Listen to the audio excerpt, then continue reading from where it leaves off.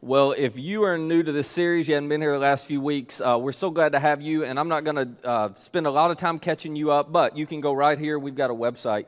You can go to botnseries.com. You can find all these messages and watch those, share them with friends. If you sit here today and you think, oh, so-and-so needs to hear that, this is a place you can send them so that they can catch up and get on the same page with you, and hopefully y'all can have a great conversation about what you have heard. But basically, we've been talking about what do you do when you find yourself in the bottom of the ninth, and the way we define that is a bottom of the ninth is simply a moment when you experience a setback that requires a seemingly impossible comeback. And we've talked through what it looks like and to address those in such a way that you have faith while you acknowledge the doubts that are there, so you have faith while you acknowledge all the difficulties. We talked last week about the fact that not every bottom of the ninth ends in a comeback. Sometimes you lose, but how you live as you lose determines how you can be used. What I want to do today is I want to come at this from a different angle as we wrap up. I want to shift gears and I want to ask this question instead. How do you respond when others are in the bottom of the ninth? Because whether you consider yourself a follower of Jesus or not, no matter what you believe, wherever all of us land on this faith spectrum, we have a lot of things in common. And one of the things we have in common is we probably right now have some friends, have some family members, have some coworkers or classmates who are in a bottom of the ninth. It's a coworker who just found out they had cancer. It's a friend who, suddenly lost their mom. It's those friends, that couple that they've got the baby that, won't sleep and thinks day is night and night is day, and they look like they're zombies when they're walking. I mean, they're just holding on for dear life, and they're not sure if they're ever going to get through that season. It may be the buddy of yours in your small group who just had surgery or had a complication from a surgery, and they're dealing with all that comes with that. It may be the friend or the family member who's dealing with depression, who's going through a divorce or who's considering divorce. It may be the friend you've got who just put their son or daughter into rehab. It could be things that aren't quite that large, but it's the friends who are having it feels like another financial setback, or it feels like another bump in the marriage, or another bump in the dating relationship, or another bump in the career. I mean, all of us know people, don't we? And it's probably coming to your mind right now, friends or family members you have that are going through bottom of the ninth moments. And isn't this true? And none of us like to admit this. We don't say this out loud, but I'll say it for us, okay? So whenever you get that phone call, whenever you get that text, whenever you run into them and they start telling you, yeah, this just happened, yeah, this just happened, yeah, this just happened, there's some thoughts that tend to run through our minds, and they're very, they're just normal thoughts. They're very natural thoughts. For some of us, here's what we think. We think, well, I'm relieved it's not me. And again, we wouldn't say that because it sounds terrible, but we hear their story and we're thinking, oh, thank God it's not me. And we literally mean that. And this isn't a bad thing. This is like, it just kind of reframes our perspective, and the stuff we're griping about, or the stuff we're frustrated about, or the stuff we're stressed about. Suddenly we realize, well, wait a minute, I'm so grateful for the life I have. I'm so grateful that I'm not in their shoes facing what they're facing. What I'm dealing with, not so bad after all, so this is a good thing. I mean, it can cause you to be grateful. Sometimes the reality is what pops in our head is, well, I helped last time. Okay, thanks for telling me, but last time I was involved. And honestly, this could be a healthy thought, because if this is a recurring thing where continuing to help somebody enables irresponsible behavior in them, then yeah, maybe you shouldn't help them. Sometimes this can be selfish, though. Let's admit it. Sometimes we're thinking, okay, well, I did it last time. I don't want to have to dive into that mess or put myself in that situation again. Sometimes we simply think this is probably true a lot more than we want to admit. Well, I don't have time. Okay, I'm sorry. I mean, if you're a Christian or you've got some type of faith, you look at them and say, I'll be praying for you, or I'll be thinking about you. But you're thinking in your head, I do not have time to help. I do not have time to help. It'll cost too much. You'll be too inconvenient. I got too many things going on in my world. And usually that's just, the selfishness that's coming out in us. But the reality is there's a little bit of that in all of us, isn't it? So when there's a friend going through a bottom of the ninth, or a coworker that's struggling, or, somebody shares a difficult situation, this pops in our heads a lot of time. But that being said, I know you guys, at least, I know most of you that attend our church, and you have demonstrated over the years, I know this is true, you've demonstrated over the years that in spite of all those things that pop in our head, that you're a group of people who really do want to be for others. You're a group of people who really do want to show up for others, and who want to help. But this is a thought. At least it's true for me, and I bet it's true for you. This is a thought that pops in our heads so often. It's this thought of, well, I have no idea what to do. I have no idea what to do. Like, you hear this story and you're thinking, this is awful, and I would love to help them. I just don't know what to do. And I definitely don't want to do something I shouldn't do and mess up and make the situation worse, because we've all been there and seen that. Right? I have done that more than once. You probably have too. So we're thinking, I just don't know what to do here.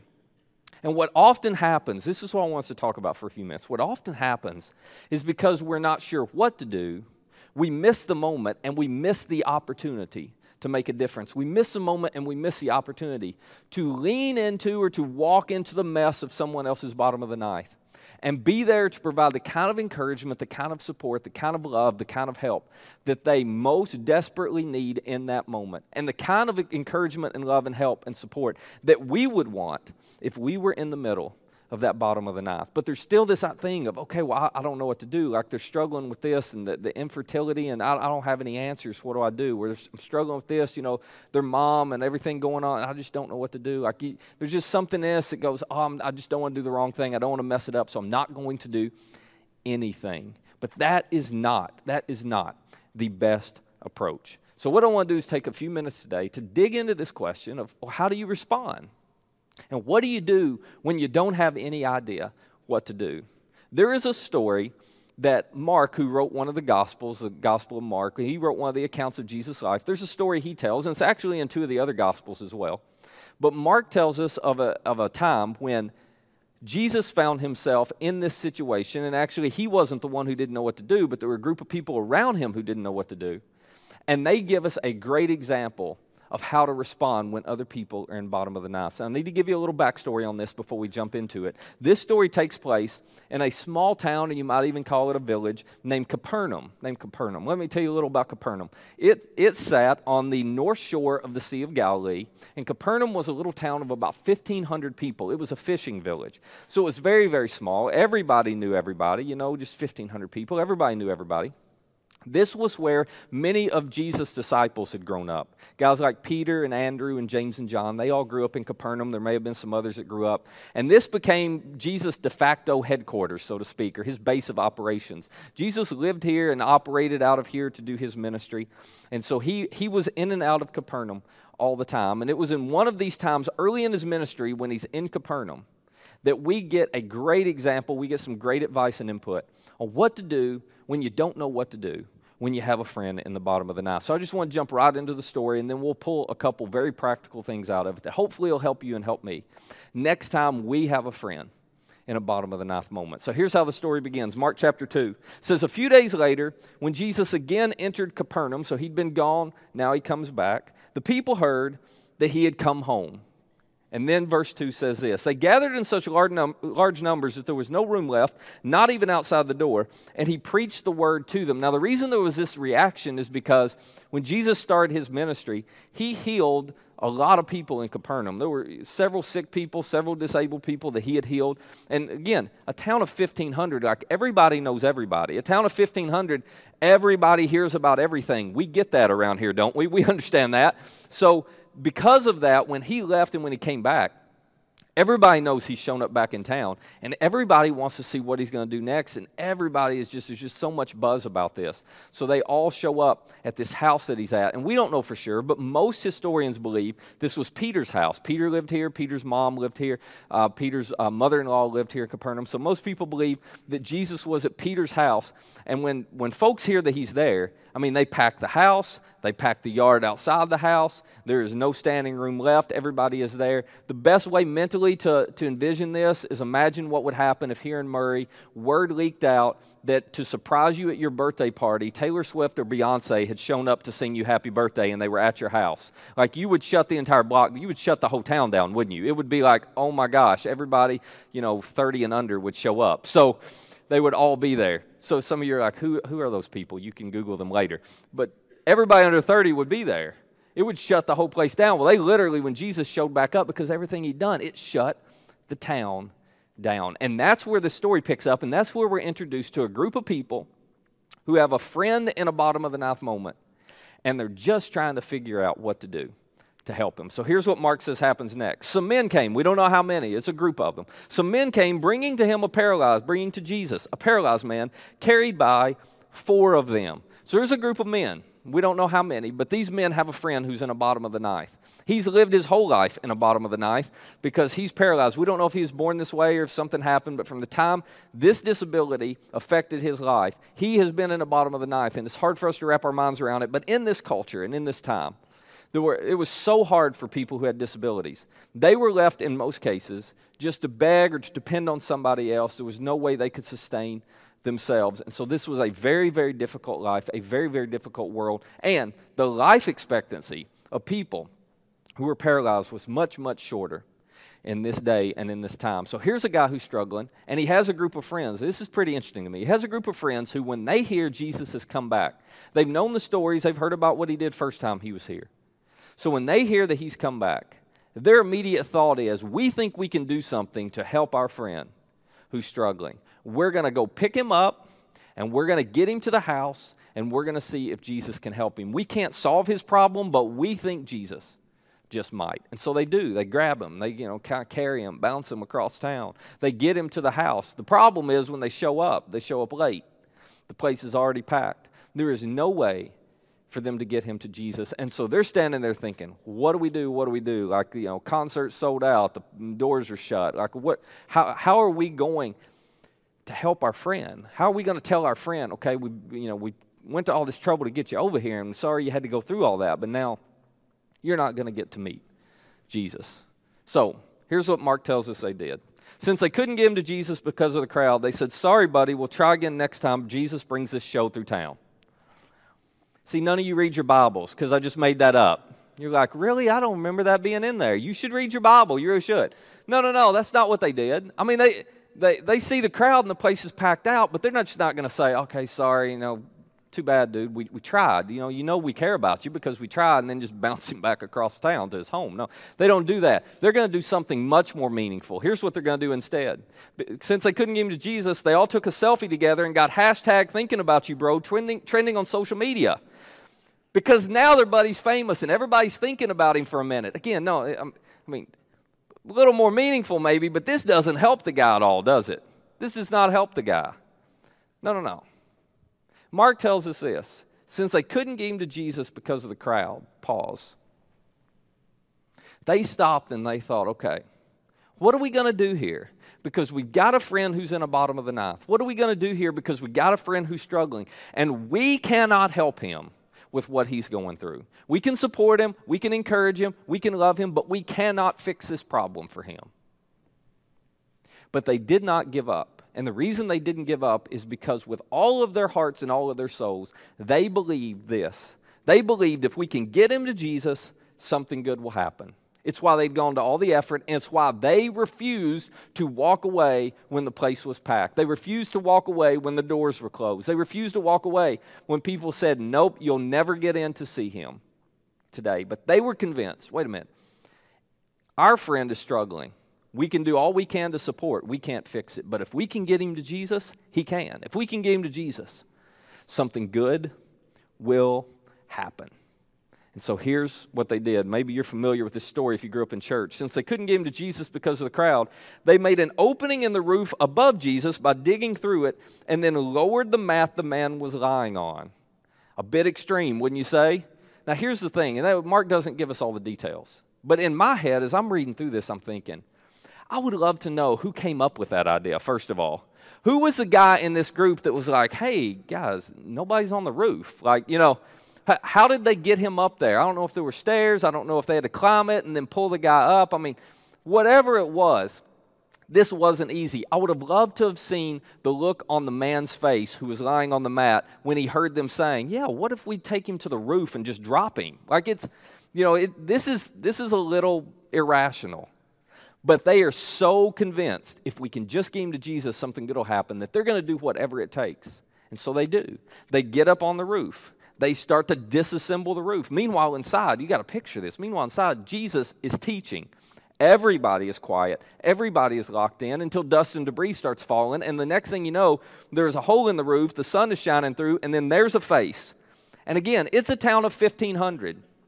So most everybody in that house recognized the guys on the roof. Most everybody in the house was going, is that Joe? What in the world are they doing? Meanwhile, Peter's probably over there on the side going, why are you tearing up my roof? This is, if I turn this into insurance, they are going to claim act of God, definitely here. He's in the house. I'm going to have to foot this out of my own pocket, It was such a mess. Again, I don't think we can just wrap our minds around just how ridiculous this was. But they tear the roof off. Debris falling down. Everything stops. They've interrupted Jesus. Now they've risked making Peter mad. They've risked making the crowd mad. And most of all, they have risked making Jesus mad. But they don't care, because they are convinced if we can just get our buddy to Jesus, something good is going to happen. And so they drop him through the roof in front of Jesus. Now, here's where this intersects with our lives. I think there is a great lesson here that they teach us. When we have friends who are in the bottom of the ninth, here's the thing to remember. Very simply, we don't need to be perfect, just present. When you got a friend in the bottom of the ninth, don't be perfect, just present. What I mean by that is this. Don't try to come up with the perfect words of wisdom, the perfect response, the perfect way to help, the perfect scripture. Our job is not to be perfect. If you try to do that, you just end up paralyzing yourself and you do nothing. You don't be perfect, you just be present. The best thing you can do for a friend in the bottom of the ninth is to show up. They do not need, I've learned this over the years, and I'm still not great at this, but they don't need the perfect words of wisdom. They don't. They don't need, the perfect story. And there's some of us, if you're not a Christian, this drives you crazy about Christians, and you have every right to be driven crazy by us, because what we tend to do, and as Christians, you know this, we tend to find somebody who's struggling, and we want to come up with the perfect Bible verse to tell them, and we start, well, God says all things work together for good. That's so not helpful in that moment. But we're just doing our best, and we got good intentions, but we're just giving them scripture that it's not helpful at all. It's not encouraging in the moment. Or we're trying to tell them, well, my friend went through this, or, I went through this once. We're telling them stories, but in the moment, they don't need to hear those stories. You know what they need to know? They just need to know somebody is there. That's what they need. They need to know that you're praying for them. That's important. I believe in that 100%. But even prayer alone really isn't enough. They need to know you're praying for them, but they need to also see you show up. They need to see me show up. And by show up, I simply mean ask yourself, if I were in their shoes, what would be something I would want somebody to do that would communicate their love and support to me? So maybe it's you pray for them and you take them a meal. Maybe it's you pray for them and you sit in a waiting room with them so they're not alone. Maybe it's you pray for them and you go mow their yard because they got so many other things going on, they just don't have time to get to that, or they don't need to get to that. They don't need to worry about that. Maybe you pray for them and you just go out to coffee with them and you listen. And you just let them unload for an hour or for a couple hours. And you don't say anything, you don't quote them any scripture, you don't try to solve anything. You just listen, and you let them know that you care. I don't know what this looks like, but what I do know is you don't have to be perfect with it. The thing these guys did that was so good, they certainly did not come up with a perfect plan, but they were present. They showed up, and God honored that. Here's what Mark says happened next. When Jesus saw their faith, I don't know if I can fully explain this. He didn't see the faith of the paralyzed man. Mark says he saw the faith of this group of guys who decided we're going to show up and be present, and we're convinced if we can just get our buddy to Jesus, something good will happen. When he saw their faith, he said, Jesus did, to the paralyzed man who's now lying in front of him, "Son, your sins are forgiven." Now, I don't think we probably grasped just how disappointing this was. But I've got to believe that everybody on that roof and the paralyzed man on the mat, the minute Jesus said this, their faces sunk. Their hearts sunk a little bit. Because they did not show up to have Jesus forgive this man's sins. They showed up because they believed Jesus could help this man walk. What they wanted to hear was Jesus say, "You are healed, get up and walk," not, "Your sins are forgiven." So I think this was probably a little disheartening to them. But I tell you, and this is just my opinion, but here's why I think Jesus did this. Because in that culture, there was a very strong belief that if you had any kind of disability, it was because of your sins or it's because of the sins of your parents. In other words, if you were disabled, people in this culture, and we can't wrap our minds around this today, but it's just so foreign to us.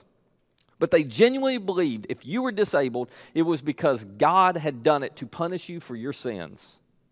Which meant any disabled person went through the rest of their life believing God was not for them. God was not on their side. God was angry with them. And so I think Jesus started here. I think he looked at the man and said, "Sons, your sins are forgiven," because he wanted to communicate something very powerful. He wanted to help this man understand something much deeper than just you can walk again. He wanted him to know this isn't because God's angry with you. He's for you. He's on your side. and he's with you, even when you're in the bottom of the knife. But it made some people in the crowd angry. Particularly, it made the religious leaders angry when Jesus said this, and you're going to see why. Here's what Mark tells us happened. Now, some teachers of the law were sitting there thinking to themselves when they heard Jesus say, "Son, your sins are forgiven." They thought, "Why does this fella talk like that? He's blaspheming. Who can forgive sins but God alone?" To which I think Jesus was kind of like, "And your point is?" I mean, that's the whole reason I'm telling you this, because I am God. Like he claimed that over and over and over again. So Jesus says, "Yeah, I can forgive sins," but they don't believe this. They're going, "Whoa, you don't have the right to do that." The story goes on. Verse 8, immediately, Mark says, Jesus knew in his spirit that this is what they were thinking in their hearts. And so he said to these religious leaders, next slide, "Why are you thinking these things? Which is easier, to say to this paralyzed man, 'Your sins are forgiven,' or to say, 'Get up, take your mat, and walk'?" Now let me answer that for you. It is much easier to look at someone and say, "Your sins are forgiven," and here's why. Because there is no way you can prove if that actually happened or not in the moment. So it's much easier. Imagine this. Imagine that you came up here and, it was me and you were in the situation of this man. If I look at you and say, "Hey, your sins are forgiven," well, you kind of walk out and go, "Well, are they or aren't they?" Well, I don't know, but I could claim, "Yeah, they are. I told you." There's no way to disprove my claim. But if I say, "Hey, you just get up out of that wheelchair and you start walking," well, you're going to know immediately whether I'm who I say I am or not. Jesus says it's far easier for me to say your sins are forgiven from the standpoint of, that doesn't prove I am who I am. You can't prove whether his sins are really forgiven or not. But I'm about to show you I am who I am, and I'm about to show you by healing this man. And so Jesus goes on, he says this to them. "But I want you to know," he's talking to these teachers of the law, "I want you to know that the Son of Man has authority on earth to forgive sins. I want you to know that I am God come to earth. I want you to know I am who I say I am." And Mark goes on and says this. "So he said to the man, 'I tell you, get up, take your mat, and go home.'" I'm going to just pause right here. Can you imagine how much drama and tension was in the house at that moment? Because again, your sins are forgiven. Like everybody could be like, "Really? Well, are they? Are they not?" I mean, there's no way to know. But when Jesus said, "Okay, now it's time for you to get," everybody, again, there's 1,500 people in this town. Everybody knows this man's story. Everybody knows who he is. Everybody knows he's disabled. And now we're about to decide. Now we're about to see whether Jesus has the power that he claims that he has. There is so much drama and tension at this moment. Everyone is on the edge of their seat. And Mark tells us they all watched this. He got up, took his mat, and walked out in full view of them all. No concerns, no doubts anymore. That man is who he says he is. Now, what I found interesting about this is that when Jesus heals this man, he walks out of the house. And I thought, what in the world was he doing? Like, you would think a hug for Jesus, hang out there with Jesus, figure out how you can help Jesus. No, he just walks out in full view of them all. And then it dawned on me, I know why he walked out. He wasn't walking out to leave and go home. My guess is he sprinted right up to the roof. Because the thing that was on his mind is, I got to hug my buddies. I got to thank my buddies. They did for me what nobody else could do. They showed up, and it was not perfect. They showed up. They made a mess. They demolished this house, but in the process, it changed my life because they were willing to be present to help me. And Mark wraps his story up with this statement. This amazed everyone, and they praised God, saying, "We have never seen anything like this." Now, here's the point, and here's where this intersects with all of us. For these men who loved and cared about their friends so much, for these men, they were convinced of this, that if we can bring someone to Jesus, something good will happen. Because he was physically present. He was there. Imagine how awesome that would be, to just, walk over to his house, to look him in the eye, to shake his hand, to say, "We've got our buddy here and he's got a need." I mean, this is all they had to do.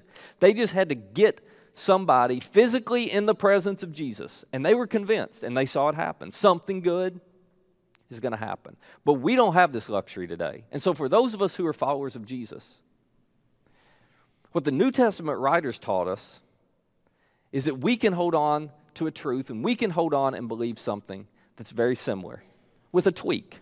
What we believe is this: if we can bring Jesus to someone, something good will happen. Because again, we can't take people physically to his presence. But Paul said, when Paul was writing to some of these Christians in the first century, Paul said, do you realize that when you get together as a group of Christians, when you get together as a church, that you are the body of Jesus? This is an analogy he used. He said, you're the body of Jesus. Like, none of you are that good personally or on your own, but collectively, when you all get together, people should be able to experience among you what it would be like to physically be in the presence of Jesus because of how God loves and lives through you. And so Paul believed and Paul taught that for all of us, if we can just bring Jesus to someone, something good will happen. And the way we do that as followers of Jesus, is by how we serve people. It's by how we love people.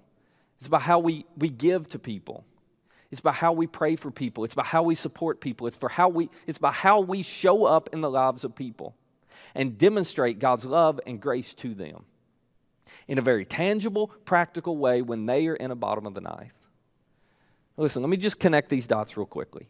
This is why we do everything that we do as a church. This is why when we talk about Fort Callaway and doing the things we do in our community, this is why we do it all. Because we have become convinced, we have seen this happen over the history of our church. Time and time and time again. And this is some of your stories. You are here today because a group of Jesus followers showed up and served, loved, gave sacrificially in such a way that you caught a glimpse of your heavenly Father's love for you through the way they loved you and through the way they served you.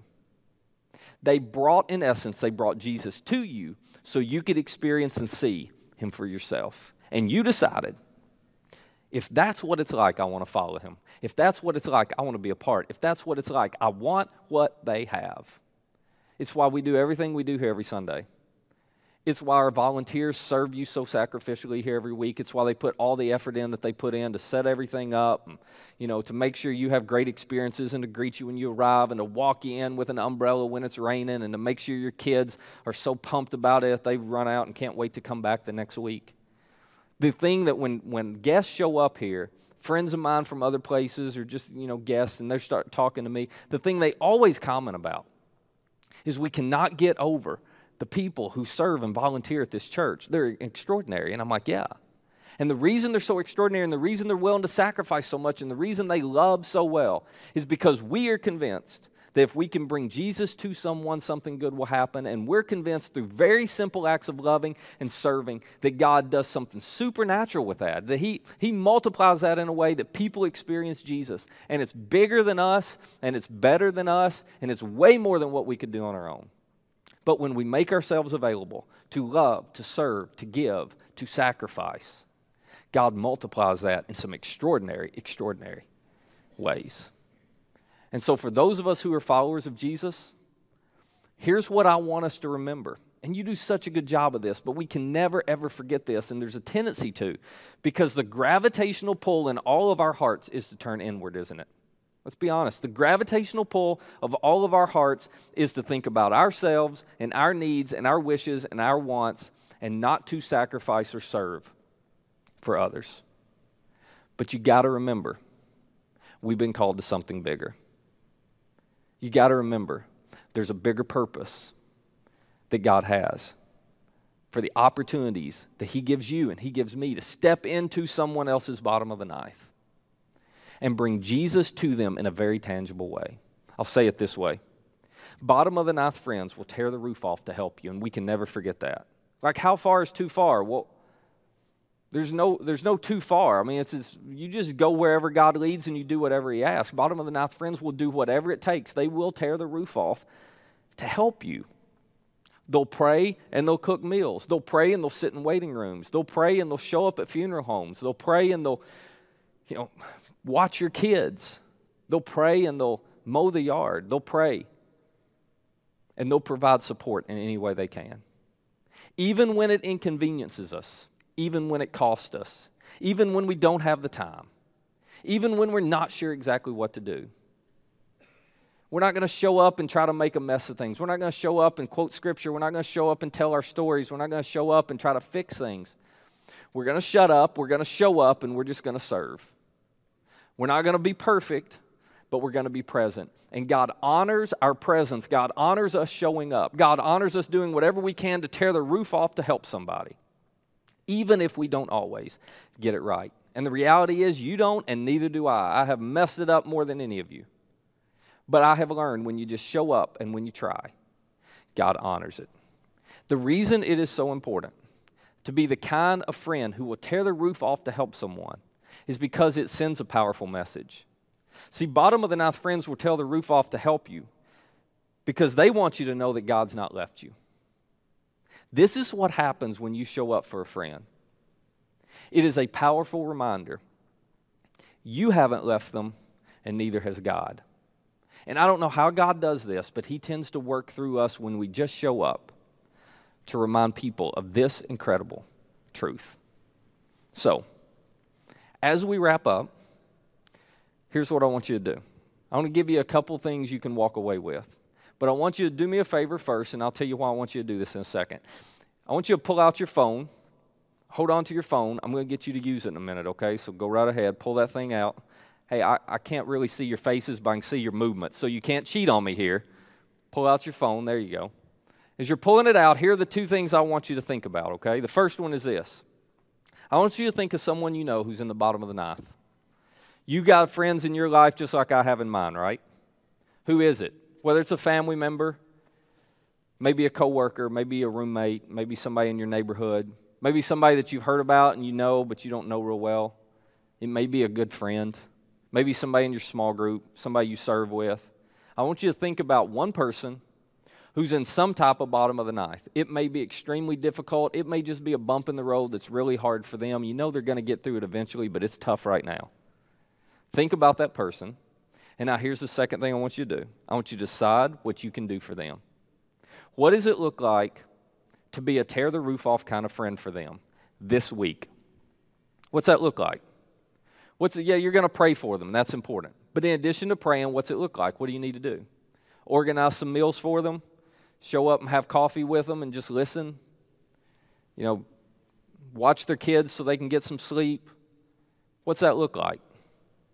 If you're not sure what that looks like, all you have to do is stop and say, God, will you show me one way that I can let them know that I love them and care about them? And I guarantee you, something will come to mind over the course of this week. You think of that person, you decide the one thing you can do. Now, here's what I want you to do with your phone.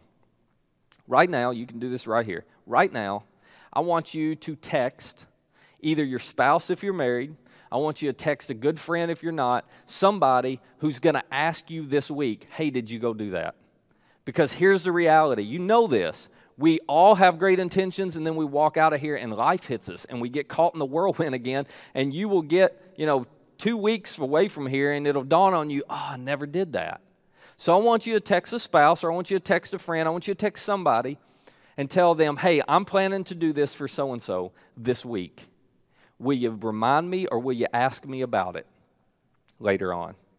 Go ahead, and that's account. You're like, I don't want that account. No. You need that accountability. So do I. So let them know.